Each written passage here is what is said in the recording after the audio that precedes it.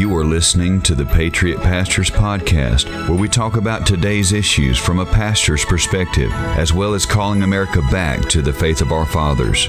Without God, democracy will not and cannot long endure. We ever forget that we're one nation under God, then we will be a nation gone under. Here's your host, Wade Lentz and Harold Smith. Welcome to the Patriot Pastors Podcast. I'm Pastor Harold Smith, joined with my favorite co-host, Wade Lentz, and I feel like I need to sing the Welcome Back Kotter theme song because we've been gone for 2 months, Wade. It's sure good to see you. It's crazy. You know what the song that comes to mind? Reunited, and it feels so good. You know, I can't believe I just sang that song on our podcast. Well, you're a singer, Wade. I used to say, you know, I don't have a face for TV and I don't have a voice for radio. I mean, I got nothing. Oh, man. Yes, we have had a long sabbatical since we have done this podcast for about 2.5 years. We have never gone, just nearly 2 months without recording an episode, but we have had so much going on in our lives, and the podcast episodes are at a lower level of priority, you could say. But you've been sick, and actually we were going to record a couple of episodes when you were preaching a revival here close to me, but you came down with what I call the canine sickness because you were sick as a dog, son. I had food poisoning, and the sad thing is you were down the hall in your office. I was staying at Beryl in the prophet's chamber, but I was on the toilet with a trash can. You were down there in an elders meeting, and the plan was to get together and have have a couple episodes recorded while we were in the same room, but that was not what the Lord intended for us to do. No. I ended up preaching that revival there in Plummerville with Lonnie Edwards, but I missed Sunday night because I told him we had kind of a change of plans. My wife was going to come. Then she decided she wasn't. She had some stuff to do. And I said, well, don't change my motel reservation. I'll just stay at Beryl. Wade and I record a podcast. Then when I started getting sick right after the morning service, I was like, I'll just go down there and rest. And, everything will be okay. Yeah. Y'all were having like dinner on the grounds or something. And I showed up. The parking lot was full. There was kids running up and down the hallway. And I was like, I don't really need to see anybody. I just need to be. And so I was in my little area, my little room I was staying in, and I was trying to be quiet and, not disturb anybody. And, and then y'all could hear me sick down the hallway. Yes. In your office. And so I wasn't. Bless your heart. Oh, it's bad. You were very, very ill. And so what we did to that room was we just burned it down. When you're that kind of sick and you're away from home, you don't have your wife to help. Like if something needs, can you bring me this or bring me that? And then I was like, don't make a mess in here. Just keep this place spotless clean. Yeah. Cause your wife's not here to clean it up. Yeah. And I was sleeping on the couch because I was like, I don't even want to go back in that bedroom. I'll just sleep on the couch and be closer to the bathroom. And then when I was packing all my stuff up to leave the next morning, I felt like my sickness was over, but I was so drained. And I remember just having a can of Lysol, spraying that room down. I was like, try to kill everything that could possibly live in here. Yeah. And then trying to get through that revival. I was so weak after that. I had no energy. I felt bad for the people that I was preaching to. They didn't really realize how sick I was. The Lord would give me enough energy to preach, but as soon as the service was over and everybody went home, I could barely get to my room. Right. Then the next week, I got like the worst allergy sinus attack I've had in years. My wife was trying to tell me it was COVID, but I don't think it was COVID. I think it was just my normal eyes watering, sinus pressure. And that lasted a week. And it was just like sickness after sickness after sickness. And then I was trying to preach in all these conferences that I was gone to on the weekends. And then during that same time, I was elected as the interim pastor, the First Baptist Church of Roland. So I'm trying to juggle this new pastorate and the preaching commitments I've already made. and trying not, to get over this illness. And the podcast was the last thing on my mind. And I felt bad, but then I talked to you, and you're doing your seminary finals trying to wrap up, and you were like, no, it's good. I needed this off the plate, and so sometimes sabbaticals on low priority things, it's good and it's healthy to do, and hated that your sickness kind of spurned that. But anyway, the bad thing is that we lost a lot of sponsors. Man, that Dandy Blend, whatever. Yeah. The Dandy Blend, get all your dandelion in a cup. I don't remember what tea. What was it? Some kind of tea? Yeah, it had dandelion root, all kinds of other stuff. I mean, I drank some. I started scratching behind my ear with my back foot. It gave me all kinds of special power. So hopefully we get back in the scheme of things, and we'll get our sponsors back, like Remington Arms and Winchester, all those big guys. Yeah, I'm running low on ammo, if anybody asks. Right. And I only have one gun left, so I could really use You're lying now, right? I could really use a firearm and ammunition sponsor for the Oh man. Well, I tell you what, our last podcast episode was on Christian nationalism, and you and I both, we had to kind of learn what that was. We had never heard of it.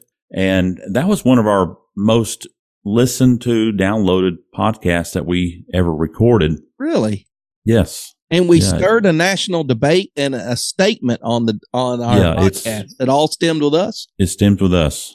Yes. Patriot Pastors Podcast. Troublemakers. But a lot has been talked about Christian nationalism since then, and a greater definition, because the way we found and defined Christian nationalism is not what the guys who just recently formed a statement concerning Christian nationalism talks about. So we saw and defined it as dominionism, or the seven mountain theology, system that is taken out of Revelation chapter 10 or something, which is that definition of Christian nationalism we certainly denounced. And but reading this statement that was just recently put out on May the 1st, and I will say I did not read it carefully, but what I did read, I don't see any issues with it. And let me explain it like this.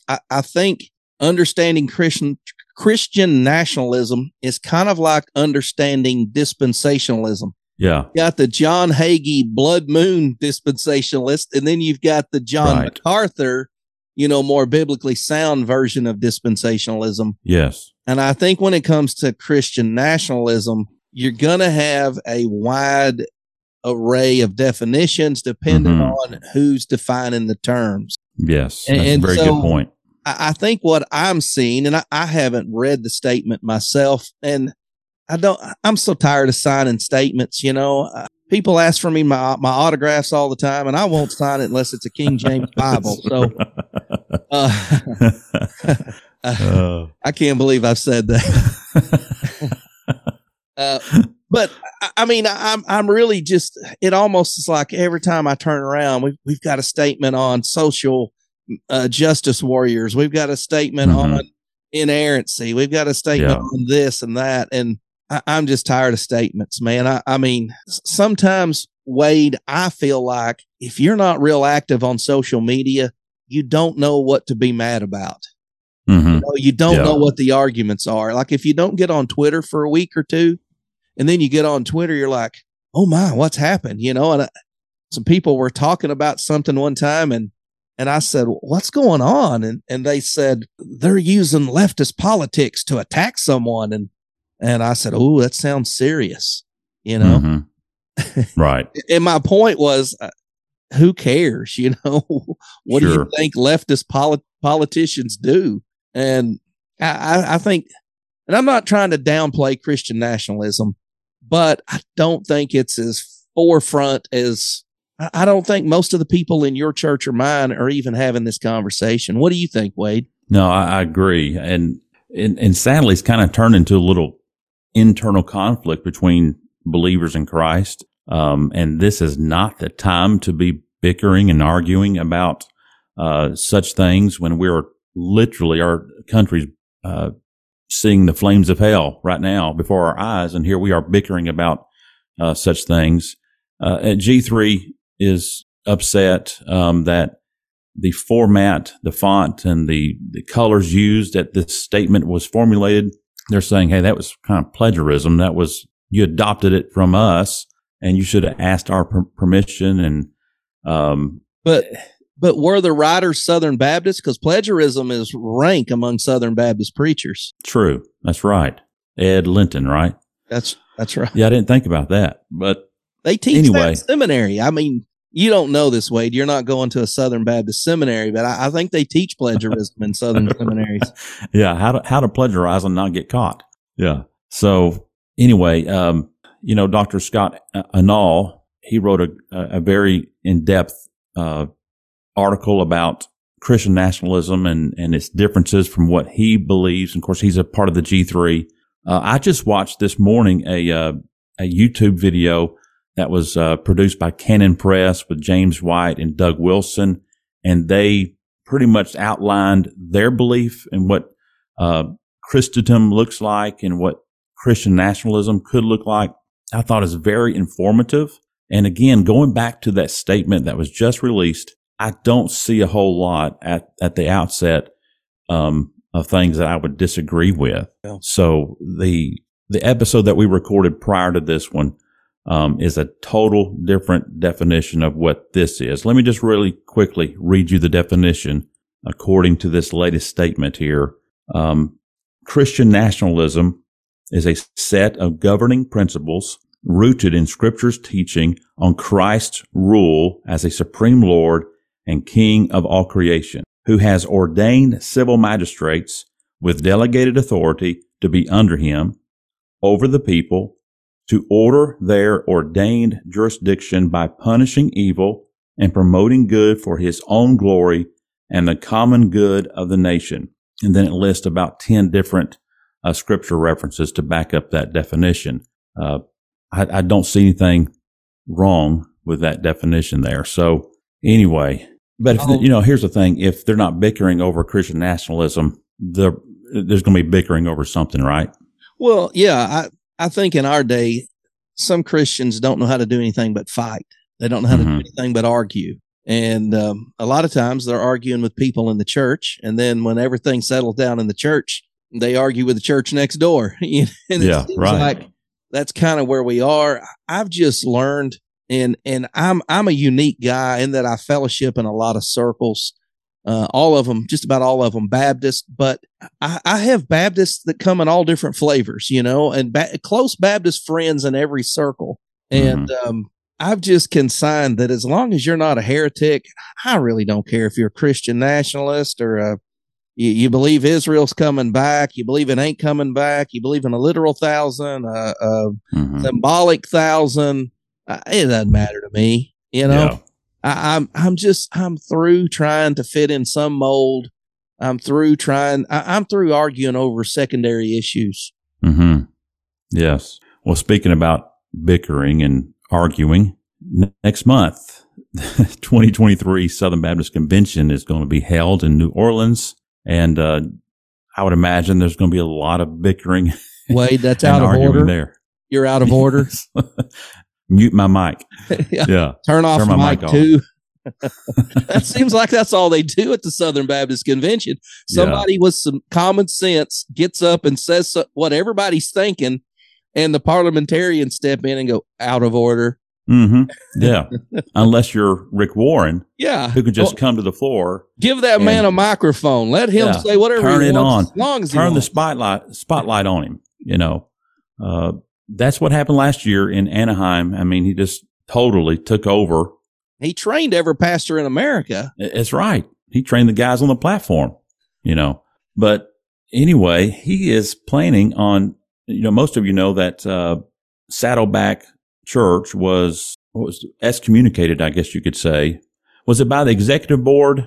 I think it was by, I want to say it was like credentials committee or something like that. I can't think of the proper term. Some committee within the convention voted to excommunicate Saddleback Church due to their women pastors. Which just took them 2 years in a study of what a pastor is. Yeah, right. I mean, remember, what is a pastor? Sure. And so they batted this down the road for 2 years to make a decision. Yeah, and they finally do, and they make the right decision. Excommunicate Saddleback Church. Well, disfellowship is the right word. Disfellowship, correct. And that did not sit well with Rick Warren at all. And so word is, and I have not seen anything specifically from him, but word is that he is going to be at New Orleans, and he is going to call for a motion from the floor that the messengers would rescind that credentials committee vote and reinstate the fellowship back to Saddle Creek into the SBC. Saddleback. What'd I say? Saddle Creek? Yeah. As long as you didn't say that's a subdivision right behind our church is Saddle Creek. So as long as you didn't say Brokeback Mountain. That's another. Yeah. Issue. I don't want to say that. But so, yeah, he is trying to get a motion from the floor, and there is going to be a vote from the messengers themselves. And this is, to me, very key, because now you're hearing from the people who attend this meeting. This is a decision not made just by a handful of people on a committee. This is from the voice of the SBC. And if they vote to allow Saddleback Church into fellowship, then my goodness, all the guys who are struggling in the SBC now, who are just bickering and arguing, what more why are you going to stay if they vote this church back in? Here's the real question. So if they vote Rick Warren's church back in, and then they're back in fellowship, guess what? Rick Warren could run for president of the Southern Baptist Convention then. Yeah. So I wonder if the vote is prior to nominations for president or after. Because I think you shared it on Twitter. Rick Warren was saying, hey, if you're Southern Baptist pastor and we're not following each other, shoot me a request or whatever, I'll follow you back. And I'm like, you follow me, I'll follow you back. That's usually the weirdos on Twitter that are trying to build an audience. Is Rick Warren really interested in what the pastor with 50 people think on Twitter? No. I mean, this is like, what is this, a bot? I mean, who says this kind of stuff, Right. Rick Warren. His motivation? Yeah, he is trying to build, support from the common pastor who may be in New Orleans to first of all vote him in at reinstate his church into fellowship. But there's possibility that he could throw his name in the hat. I don't know the rules on that, but out of order. Yeah, it's what it should be. The thing about it is, he claimed to train like 2 million pastors. Why are they not already following him if he's such a trainer of pastors? Right. I mean, exactly. Oh, man, I'm so sick of him. There's like certain people that just seem to get in the media and they just grate on your nerves. Yeah. And it's like the media loves them and they just keep them hanging around. It's like, we know Harold don't like this guy, so we're going to put him in at prime time tonight. And I really think that's the reason I quit watching network news and I quit watching television in general, is there were just so many people that it seems like Hollywood is fascinated with that I can't stand. And when it comes to the religious world, there's a fascination with just wackos. Yeah. And I would put Rick Warren in that category. Yeah. I mean, there is no greater fan of Rick Warren than Rick Warren. And he will tell you that, but another thing going on at the SBC is our mutual friend, Mike Stone, who ran 2 years ago in the Nashville convention, is going to put his name in the hat again, which I was shocked. I think you knew a little bit ahead of time before I did, but of all the things that he went through that first time in Nashville, I mean, I can't even get into all the lying and not him lying, lies about him. Yes, exactly. Even he was a target. Even a woman staged, a Mike offended me thing. And of course, security footage, all that's available. None of it happened. I mean, literally nothing happened. And to be treated that way, I would have came home and said, church, not only did I lose in a very, very narrow margin, Yeah.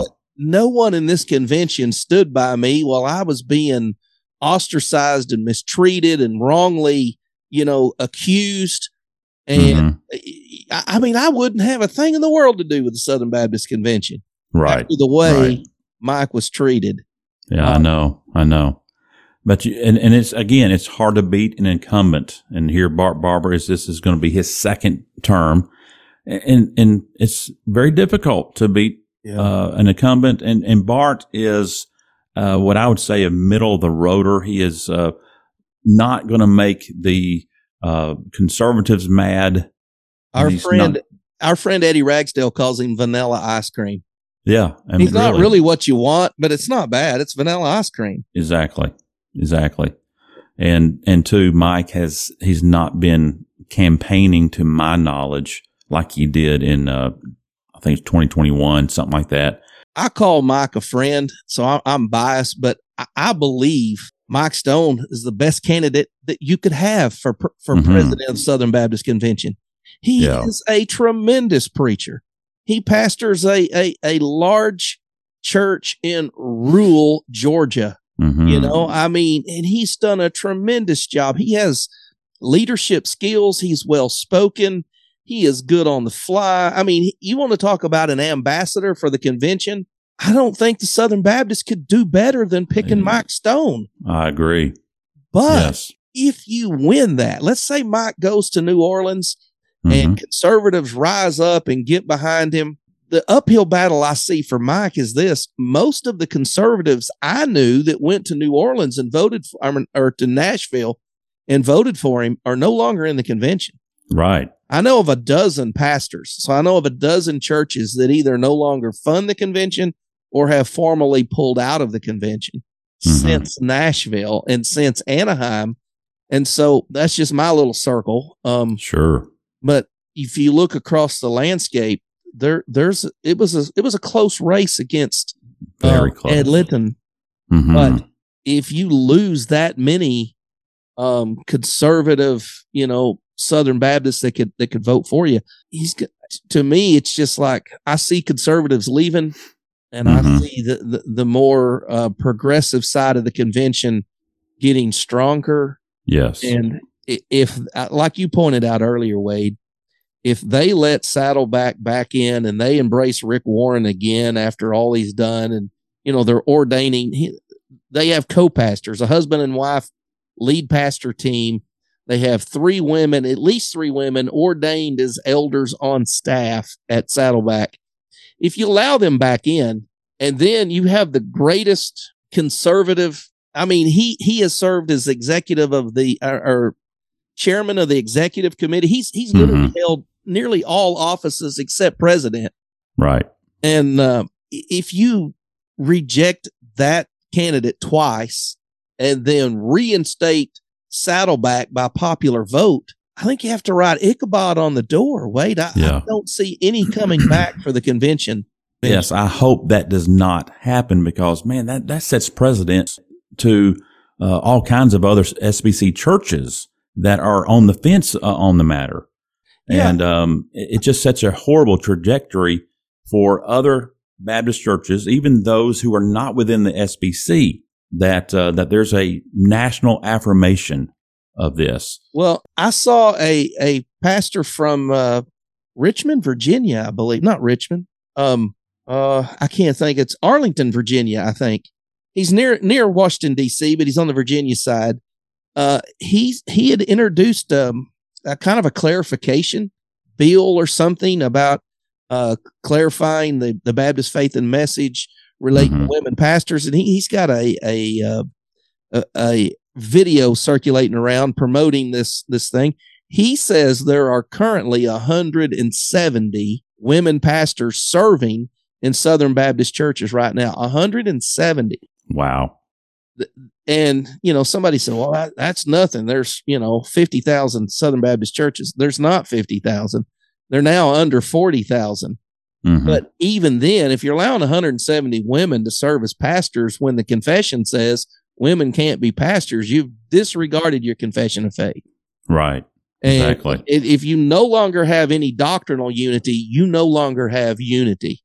Mm-hmm. You have to have unity. You have to have doctrinal unity to work together. Otherwise, why not just work with any Christian group? Why not just say we all love Jesus? It don't matter where, it don't matter if you speak in tongues. It don't matter if you get saved and lost. Yes. It doesn't matter if you have security or don't have security. It doesn't matter if you have women preachers or men preachers. When you start opening up Pandora's box to anybody can come in, you really lose all continuity. Mm-hmm. And then pretty soon, every time a denomination goes down this road, it ends up with women preachers and then homosexual preachers. Absolutely. That's just history. That's not my opinion. Yes. Look at every group. That's where they end up. Yeah. Look at the Episcopalian, the Lutheran, Methodist, it starts with that first compromise. And once you compromise there, then you're in trouble. But I am anxious to see if, God forbid, that they do allow Saddleback into the SBC, what guys like Tom Buck does, Tom Askell.